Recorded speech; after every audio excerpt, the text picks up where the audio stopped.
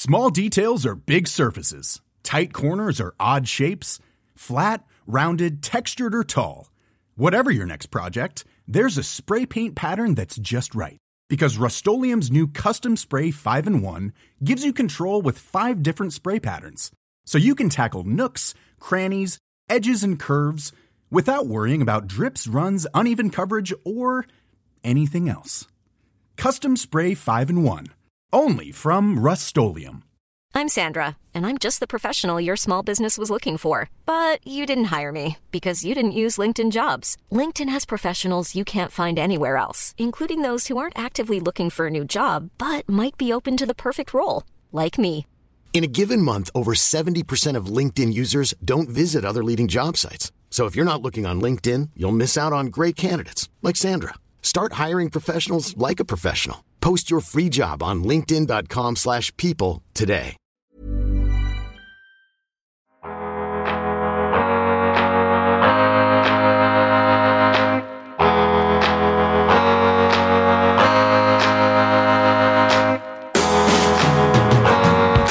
Hello everyone, I'm Adi Oladipo and welcome back to the Men's Room podcast, joined as always by my good friend Rory Jennings. Today we're talking crime and gang culture, a very, very sensitive topic, and we're joined by none other than Gideon Barbang. Did I say that correct? Yeah, you did. Barbang, yeah. Barbang. Yeah. I'm going to give Gideon his proper title. Founder of Our Pain to Power, chairman of the Violent Crime Prevention Youth Board, award-winning motivational speaker, and representative of the Prince's Trust Advisory Board as well. So you do a lot. Yes. You do a lot, and I think it's needed when it comes to crime and gang culture. Talk to me. Go back a few years. Yeah. Obviously, you are what you are now, and it's a very positive role model, positive in terms of what you do. Yeah. Was it always that? No, I feel like inside it probably was. But, you know, when you're raised in an environment with low mental health, with high poverty, high anxiety, underserved community, those traits that you have that my mum and my dad installed in me starts to kind of go, and then you have to pick up other traits to survive in that environment. What area are you from in London? So South London, Croydon, so a little area in between Croydon and Mitcham. What was growing up for you like? And when I say that, I mean like gangs and crime. What was that like for yourself? So for me, I didn't see it as gangs. You saw it as your friends. These are friends that you've known for a long time. You know their parents. Is like a community. Yeah.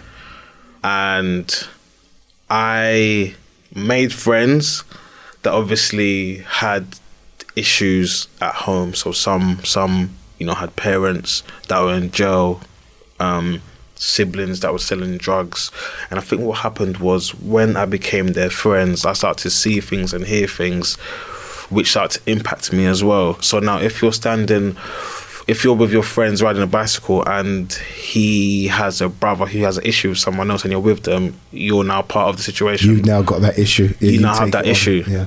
And I feel like that's what happened with me, because I didn't need to join a gang. I didn't, and you know, I didn't know it was a gang, but I didn't need to join anything like that, because most people sometimes join for finances, but I was fine. My parents took great care of me.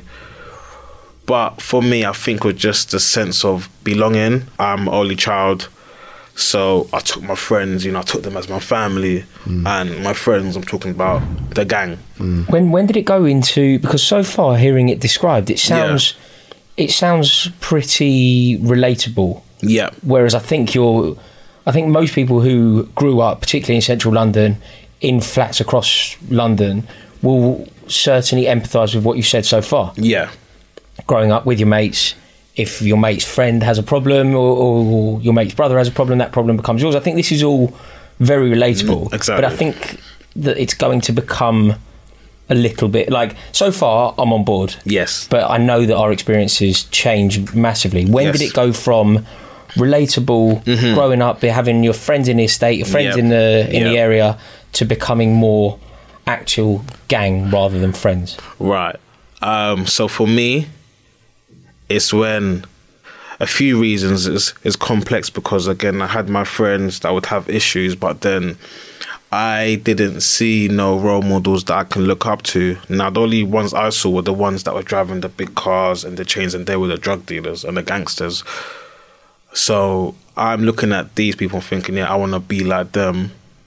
So then you start to do... So it's the elders in the area, and that becomes aspirational. Yes. They've got the money, they've got the girls, they've got the car, they've got whatever else. Yes. And that becomes the aspiration. Yes.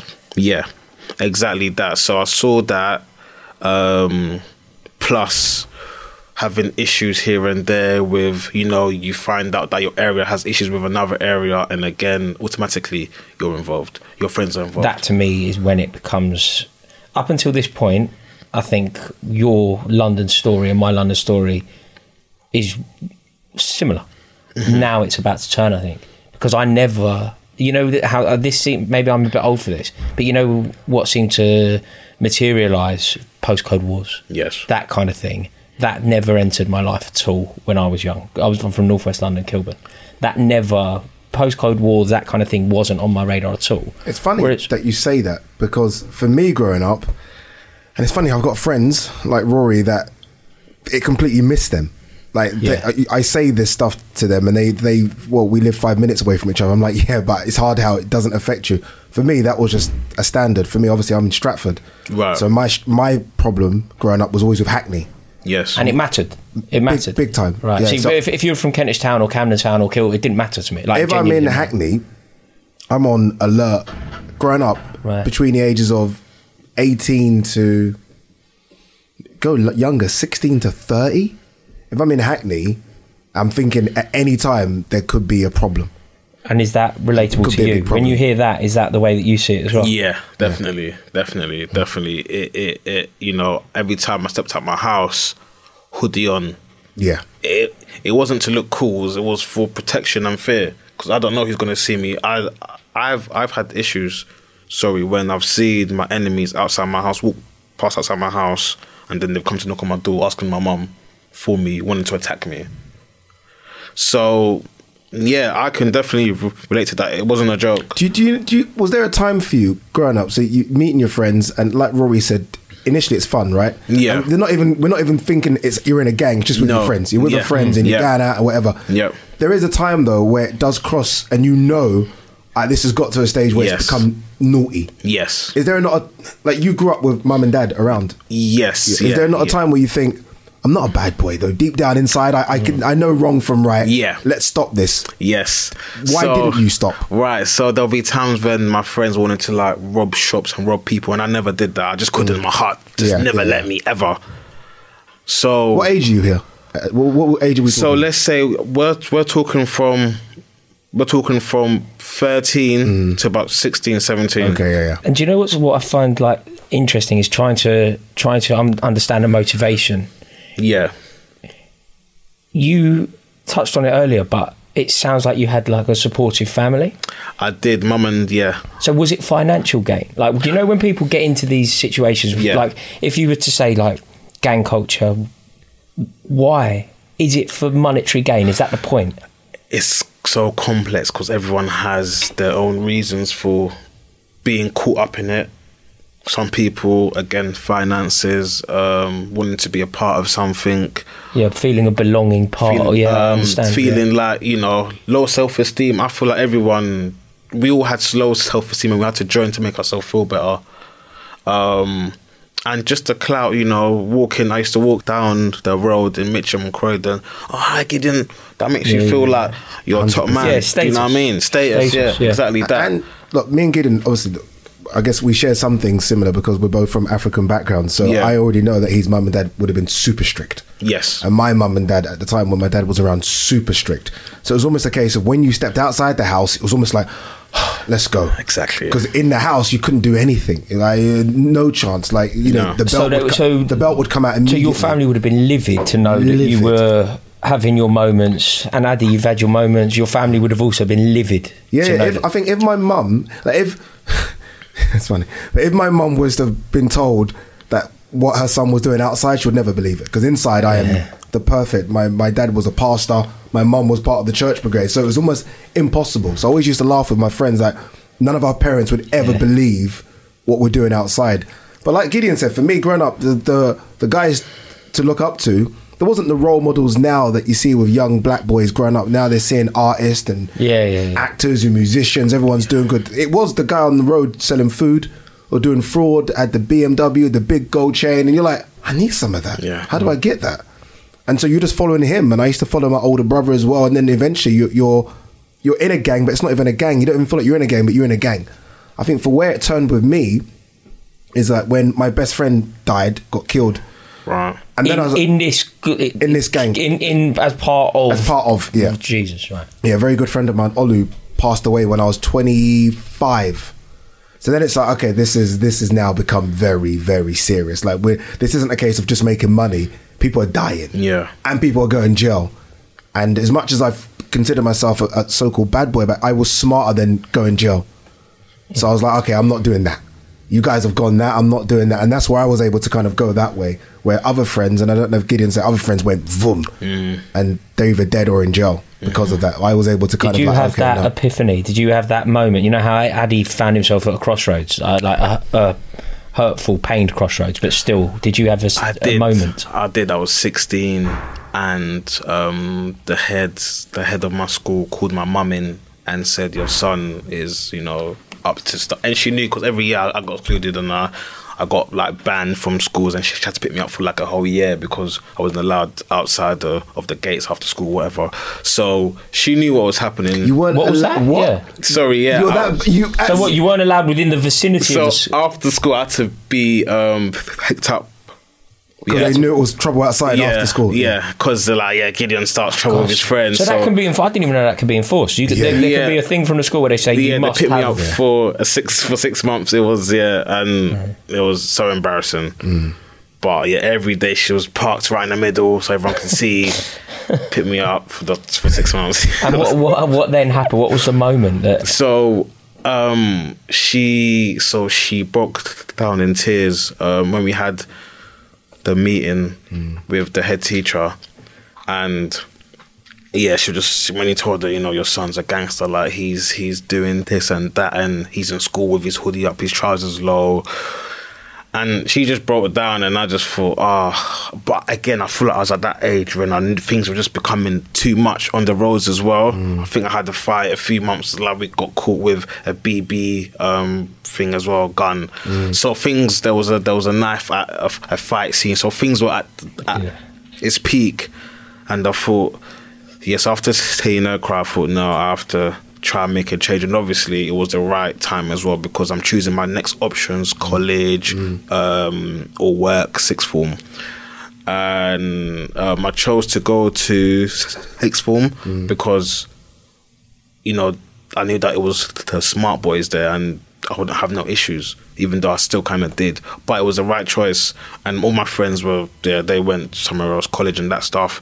And the friends that did, one of them still in jail for murder. One of them shot themselves with a shotty, I think, a shotgun. One of them few of them was in jail, robberies, this and that. So I knew that if I just knew, like deep down in my heart, if I had went that way, it would have got worse, because again, we're 16, I'm going to be 17, it's just going to get... So I knew that, Gideon, just try and divert. So that was the point where I started to divert, and, I started to be around more of the right people, in a sense. Did it cause issues? So effectively, did you have to leave people behind? So I still lived in the same area, but yes, I did. And I had a friend, like a best friend, who, like... He was so cool with me, but then he was the worst as well. He was the reason for about 80% of my issues, right? Because he was just a snake, basically. And I don't know why, but no, I understand why now, because he had a lot of issues at home and stuff like that. But he was like, I felt like one time he'll love me and the next time he'll hate me, and I was dealing with that for like 4 or 5 years of school, and I was happy to just move away from him as well, right. Even though he lived down my road and I still saw him after. But I left some people behind, definitely. But again, I was in a new space without, because the school I went to was just like a lot of guys part of that life. But there wasn't any pushback from the fellas that you left behind They weren't kind of begrudging of you trying to move on or trying to keep you in. No, because there wasn't. No. That's interesting you say that, because for me it was difficult because I feel like I'd gone so deep into it. It was almost like I couldn't send everyone a text message to say I'm no longer in it. Yeah, it was. You know what I mean? It's like, how do I tell people? Okay, I'm now working. I remember I got my job at Islington Council and I was like, I'm working. Yeah, I'm no longer a part of this. So I still had trouble for the next 2-3 years after, still putting out fires here and there, still with friends as well. So I still had trouble. Yeah. I still had issues but I know that deep down, I didn't really tell anyone I've went there because I'm trying to move away. But I knew deep down, so I still had issues for the first about a year after. I had issues in sixth form, outside of sixth form. Yeah, because you can't just change like that, right? So, but I knew that I was making steps, even if it was baby steps, I was making steps away from that. And that's what... You know, with this postcode war... Yeah. Because it's now become... everyone likes to say, in my day it wasn't that bad, but it probably was. Yeah. But we had no social media because now it flares over. I genuinely don't think it was, though. It was frightening, I thought. I don't think it was because I thought people were... Oh, yeah, 100% it was. 100%. But the epidemic of children dying on the street wasn't like that when we were kids. I feel like the children were killed then, but you just didn't know about it as much. You think so? No. Your children. It's bad now. I think everyone's gone crazy now. Yeah. Even the music the young culture bucks is about gone now crazy aren't now. like they were when... in my opinion, they're not, man. The young kids now are mad. They're mad. They're completely mad. Do you think it's comparable to when we were young? I don't know. Sometimes I think of how I only can think of myself in clubs and the people that are getting guns and knives into clubs. That's club stuff, but now we're seeing it on our streets, broad daylight, on buses, acid attacks. We're seeing it everywhere, every day. That terrified. That was a terrifying era. Do you remember when that became... Well, the acid attacks. Yeah, that's crazy, yeah. Because it looks like water, so you just don't even know, do you? People could just roll down your window. That's crazy. Why do you think...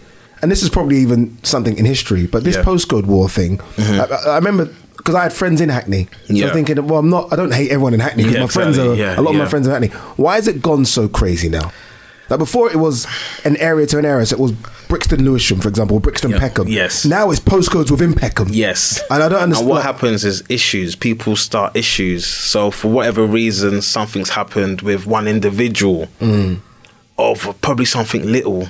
But then someone has just taken it far, and then they have to take it far, then tit for tat. Literally, that's how it all starts. It's always over something little. All it took was just, you know what, I'm sorry, bro, let's sort this out. All right, then cool.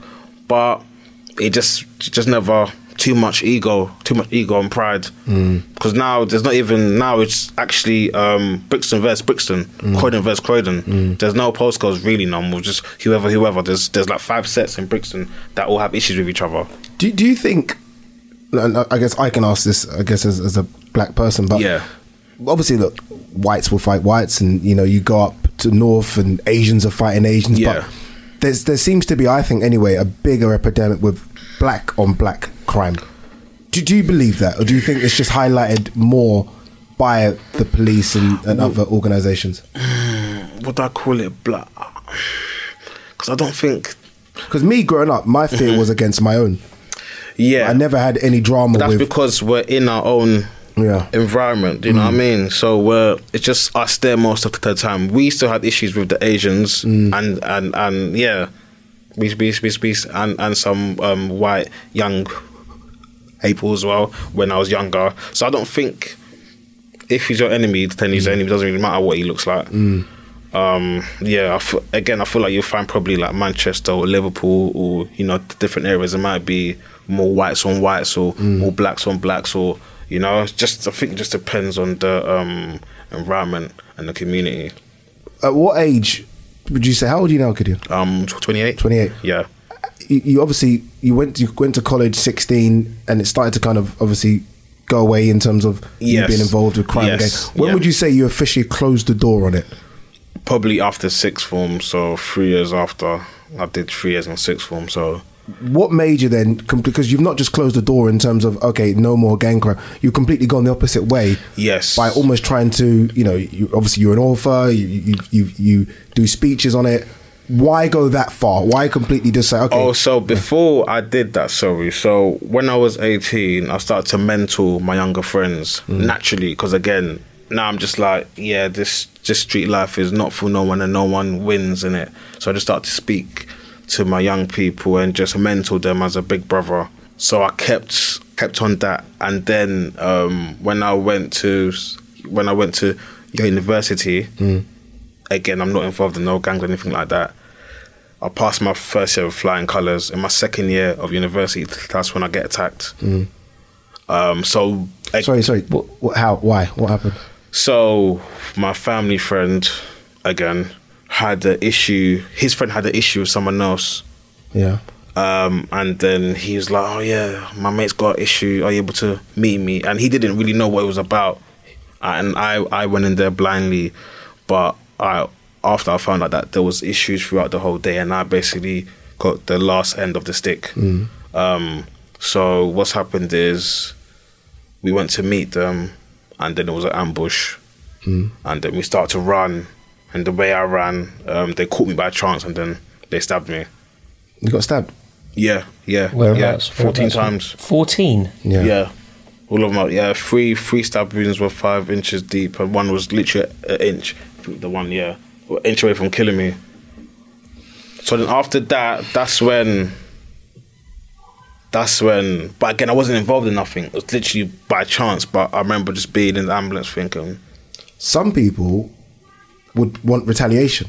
Yeah. Some people, their first thing is, wait till I get back on my feet and retaliate. Yeah. How have you been able to no, we're not going to do that? Why? Right. So how do you say that? So I think the next day I had phone calls upon phone calls, people from my area, Croydon, my family members from all over. Like, what we doing, Gideon? What we doing? You know, people saying we've got the machines, we've got what we're doing. And remember, I've left this life, but some people are still in it, right? And machines is a gun, by the way, when he says machine. Yeah. And I'm lying down on my bed. Number one, I haven't even recovered yet. I've just been stabbed 12 hours ago. Let me relax. But secondly, I just knew that because I knew that I'm still here. I'm still scared because I know some people, they'll probably die sometimes after being stabbed, a few days after or a week after. So I'm still kind of wary. But I thought, no, because I'm tired of it. I'm tired of the tit for tat. I'm tired of who wins.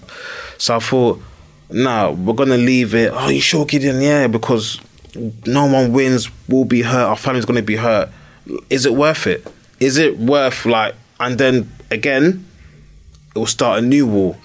A new war in Leicester. Who knows how much people end up hurt or dead over me not saying, you know what, guys, leave it. So that's what I did. I said, we're leaving it. You sure? Yeah. We're leaving it. That's huge, incredible. To do that. I'll be honest. When my friend Olu died, and I had nothing to do with anything else. But when my friend Olu died, I think 6 people died on both sides. Wow. Yeah. So 6 people. Now death hits different though. I know death hits different. I don't know what people would have done if I'd actually passed away. God forbid. But I know death is when you're raised in a environment with trauma and someone dies. And you're full of hate. Yeah. What do you do? Yeah. And I think for me, that was my scariest time of my life. Frightened. I'm not joking. Genuinely frightened. Yeah. I thought, okay, I can't even live where I live now because people might know where I live. Yeah. I started going around and staying at people's houses until my big brother got involved, and he was like, okay, enough. This all has to stop, type thing. You have to either go to Nigeria or something has to happen.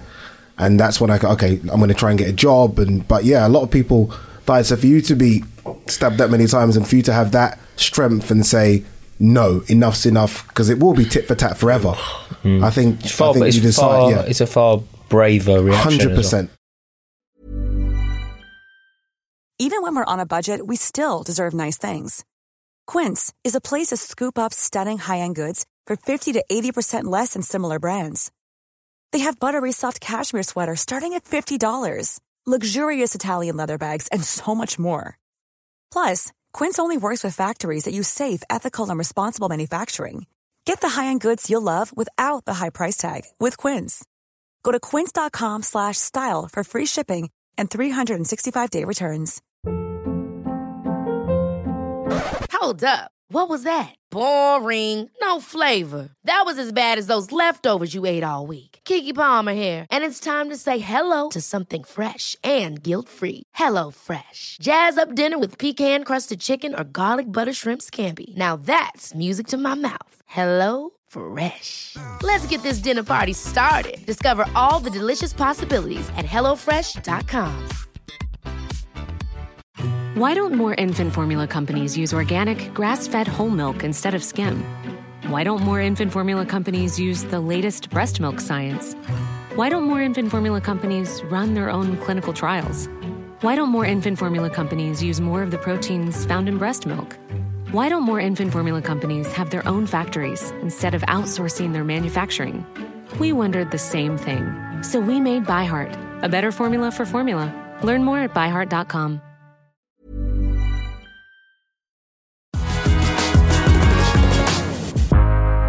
What are you seeing now? You know, when you're out, you do some work with the Prince's Trust. Yeah.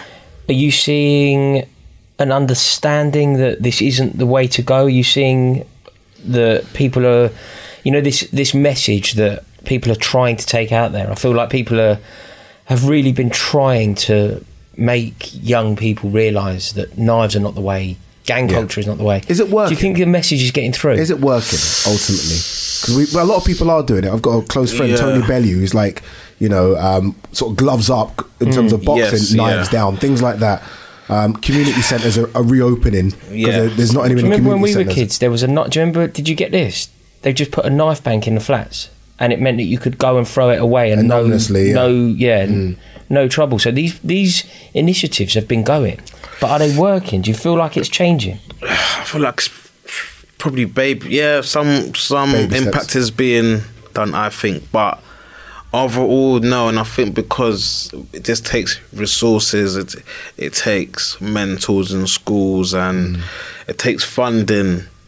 You know, it takes funding, but no one really cares until someone dies that's close to someone that has some sort of authority or the powers that be.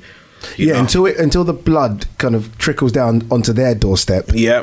Then I guess no one cares. If it's sort of within, if you like, the hood. Yeah. If it's confined within the hood and it doesn't get outside of the hood, then I guess it's just what's in the hood, isn't it? Yeah. I think once it goes on to the steps of the rich and the well-educated, then maybe. And now I think in Leeds, a 12-year-old girl, she got stabbed like 5 times as well. 12-year-old girl. Yeah, in either Leeds or Reading, I'm not sure. And this was last year, and it's scary now. It's all over. It's not just London or young black boys. It's everyone now. You know, it's affecting everyone. It's impacting everyone. Yeah, now. It's been big in Birmingham for years. Places like Birmingham. Yeah. With the Johnsons and the Bergs. Yeah. Manchester had it, didn't they? They were calling it Gunchester and all that. Do you remember they had that serious gang issue? Nottingham's called Shottingham. There's all these places. Yeah. And it's been happening, but it's only now that they're like, oh gosh, let's do something. And it's a bit too late. But, you know, I feel like we all have a part to play in this. You know, schools, the community, government, the police. See, like you say those things. And the one thing that you didn't say, I feel like, is the biggest thing, parents. Like, you know, parents, we say schools and police, you're right, and the government.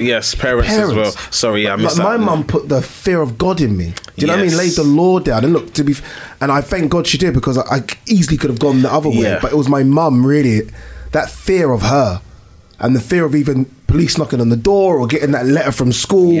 She's the one that made me. And I feel like we don't blame the parents enough. Maybe it's kids having kids. I don't know. I was going to say a lot of that. So when I'm working with my mentees and stuff, it's single mums, single fathers, you know, broken homes. And can we really blame the parents for that? Yeah, I don't think. That then stems back to like government, maybe. Yeah, that as well, and you know, just choices, I guess, people making choices and bringing young people, but you know, that's a whole different story. But with the parents, I find it hard to blame, because I don't know what happens in their home. You know, we all have a duty, obviously, to care for young people. Do you think the culture popularizes gangs? like films, music. Music. I know, like there was a lot of talk about. And look, I like the director. I actually know him personally from Blue Story. Okay, yeah. But I know that was banned from cinemas for a while because everyone thought that popularised the gang culture. Whether or not that's true, I don't know. But music, I think definitely it does because it influences it, right? When I was a teen, I was listening to the rap and that gigs and that, and it was influencing me. It was making me want to go on road and do something. Yeah. Now I know they say obviously it's the lived experiences, which is fine, and obviously they didn't put, they were all raised in a certain environment, and that's they're only talking about what they know.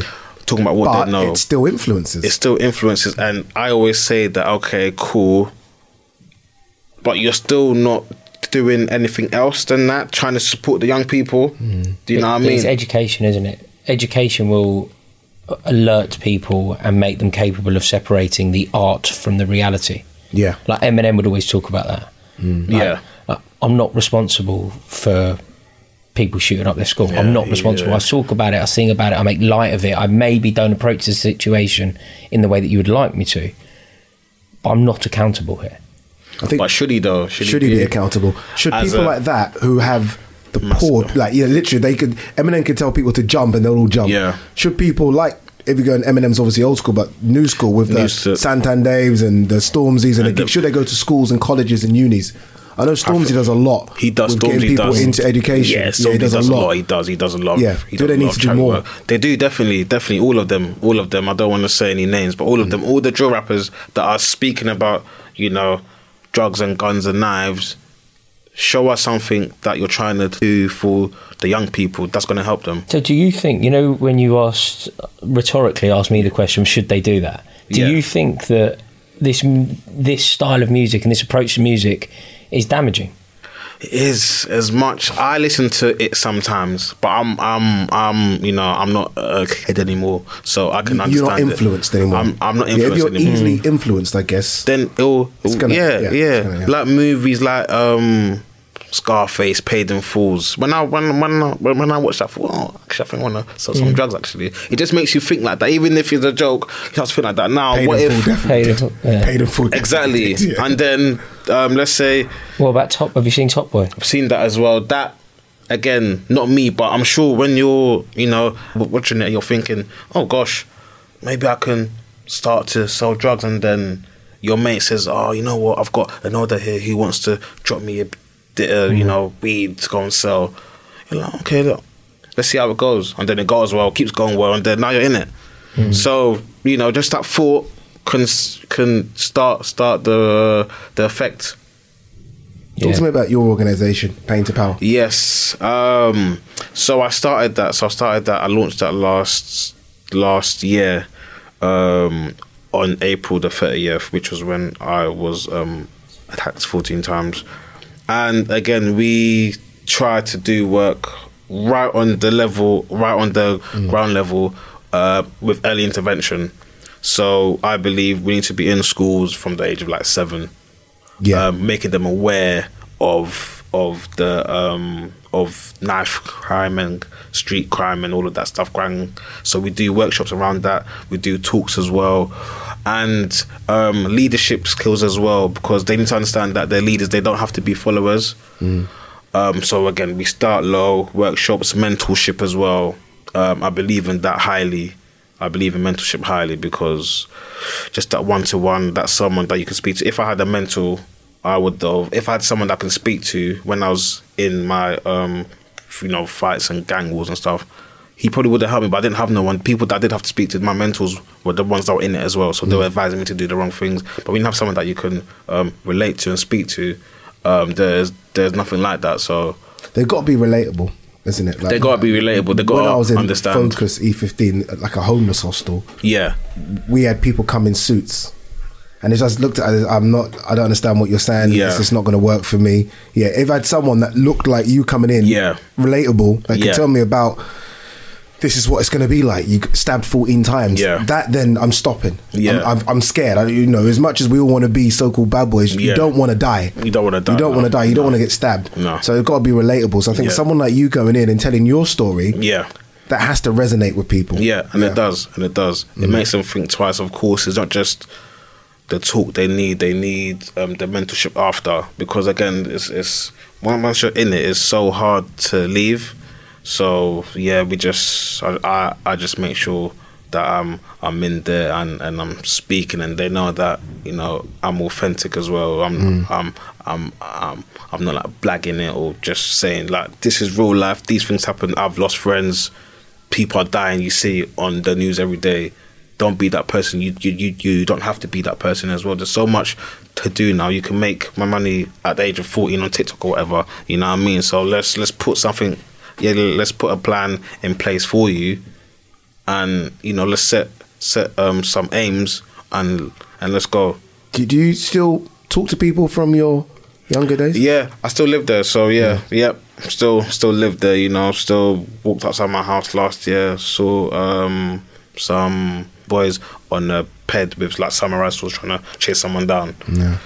So still. Was it not Hyde Park? That big attack in Hyde Park, where people brought out samurai swords and someone brought out some, I don't know what it was, huge one, broad daylight, chasing people around in, I think it was Hyde Park. I think that brought attention to it because everyone goes to Hyde Park. So it wasn't like a park like Victoria, it was Hyde Park. It was a big one. Mentally, how did getting stabbed 14 times affect you? Like physically, you look obviously fantastic now, you're okay, but mentally, how did it affect you? Yeah, so I had PTSD, and I'm still wary of my surroundings, still panic a bit here and there. But yeah, the effects, I feel like it probably kicked in like a year after, I think. And yeah, just trust issues. Obviously, I wasn't able to sleep. Always wary of of who's around me. I wasn't able to like watch movies with like blood in it and all of that stuff. I had like nightmares for the whole year of like dogs chasing me in a graveyard and stuff. So yeah. Tried to have some therapy and counselling, but they were like booked up. The only way I was able to see someone was when I told them I was suicidal, even though I wasn't. But I knew that if I said that, but even then when I went on the call, they said, "No, you're fine." So I think they give you like, how do you feel from 1 to 10 or whatever. Yeah, did a few questions. Speaking therapy. Yeah, and they said, "Oh no, you're fine, you're right. Just I don't know, like read a book or something like that." Yeah, okay. How did your parents take it? Yeah, devastated. They were just happy that I survived. But yeah, they were scared, obviously, but grateful to God that, you know, I survived. Yeah. Rory, when you hear these stories, obviously, look, Rory grew up in an area, you know, and then he moved out of there. So you've grown up in an area where you've seen things. But when you hear stories like this, does it shock you? Do you feel like, my God, this is actually on my doorstep? No, I mean, it's shocking. It's certainly shocking, but it's not surprising. It's shocking because it should be a shocking story every time you hear something as callous and hurtful as this. But it's not a surprising story. This is life in the city. And I think that begrudging acceptance that I've just displayed there is almost... bad, isn't it? It's almost the worst thing that you could... Like, it should be totally unacceptable. Yeah. Whereas... I think it's kind of seen as being part and parcel of living in the city.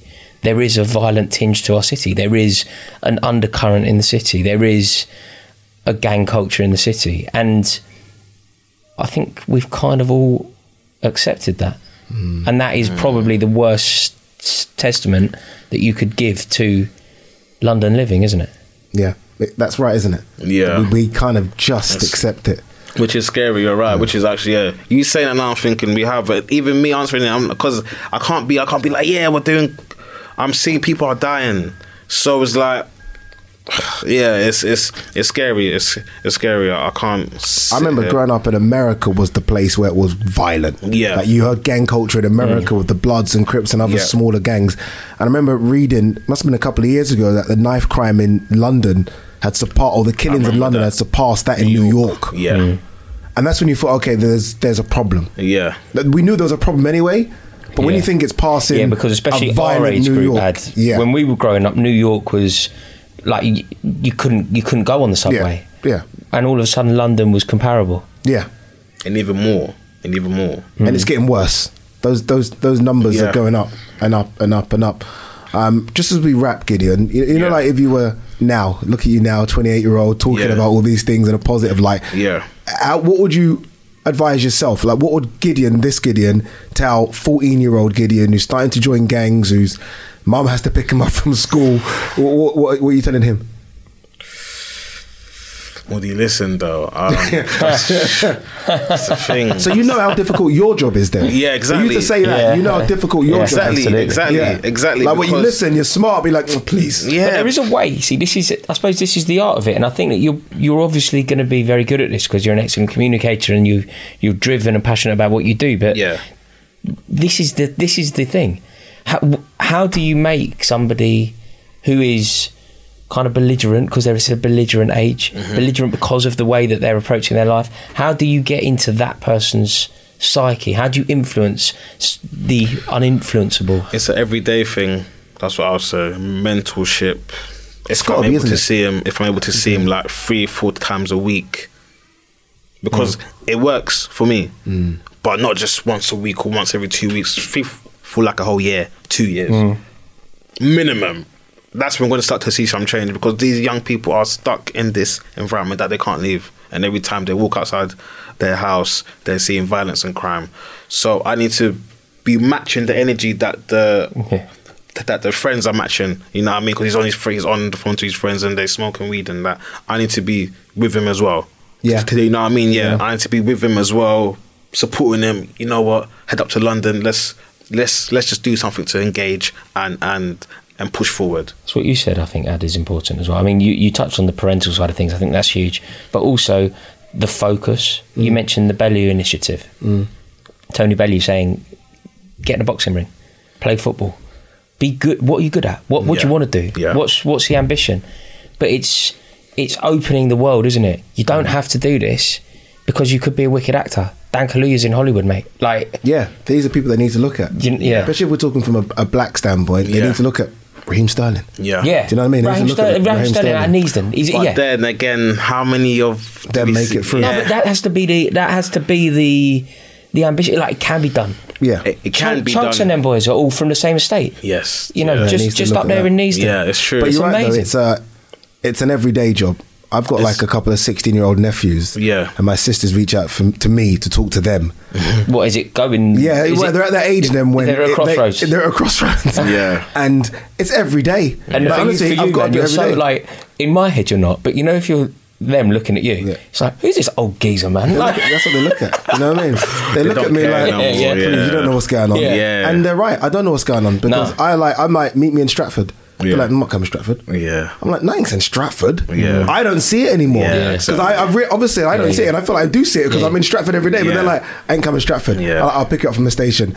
No, you got to come pick us up from where they are. And I'm like, wow. Yeah. So it's an everyday thing. Yeah. And people like yourself, Gideon, more power to you. Yeah, good luck. To tell your story, because it's a scary but also a magnificent story, the way you've come out of the other side. Yeah. And to keep on going. I think it's fantastic, and these are the kind of podcasts I like to do because it's always good to hear someone that was a bit naughty who's now doing really good stuff as well. And just like Rory. Don't be fooled by his posh accent. He was a bit naughty, and now he's doing good stuff. He's doing good stuff as well. Brilliant. Thank you so much. Gideon, how do people get in touch with you? Like, what's your social media? So our Pain to Power. That's it for all of our social media: Instagram, Twitter, LinkedIn. Oh, you've got the t-shirt. I see you wearing that Brandon as well. Yeah. Right now, our mate. Pain to Power, our Pain to Power. Well, you didn't bring a couple of t-shirts with you now? Do you know what? I only have one, you know. What size is it? What size? Because I'm that would decide it. I'm a bit bigger than Rory. What size is it? But Gideon, really thank you for coming down. Appreciate it. You heard it there. Pain to Power. If you want to get in touch with Gideon as well, please do. Thank you very much, Rory. I enjoyed that one. Thank you very much. Huge. As well. As always, thank you so much for listening to the Men's Room podcast. Again, like myself, I will keep repeating this. If you prefer to watch the podcast, which I like to do, go over to TalkSport's YouTube channel where you can watch all the latest Men's Room podcast. From myself, Gideon, and Rory, to the next one.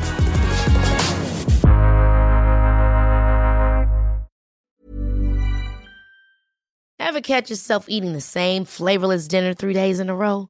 Dreaming of something better? Well, HelloFresh is your guilt-free dream come true, baby. It's me, Keke Palmer. Let's wake up those taste buds with hot, juicy pecan-crusted chicken or garlic butter shrimp scampi. Hello Fresh. Stop dreaming of all the delicious possibilities and dig in at HelloFresh.com. Let's get this dinner party started. Why don't more infant formula companies use organic, grass-fed whole milk instead of skim?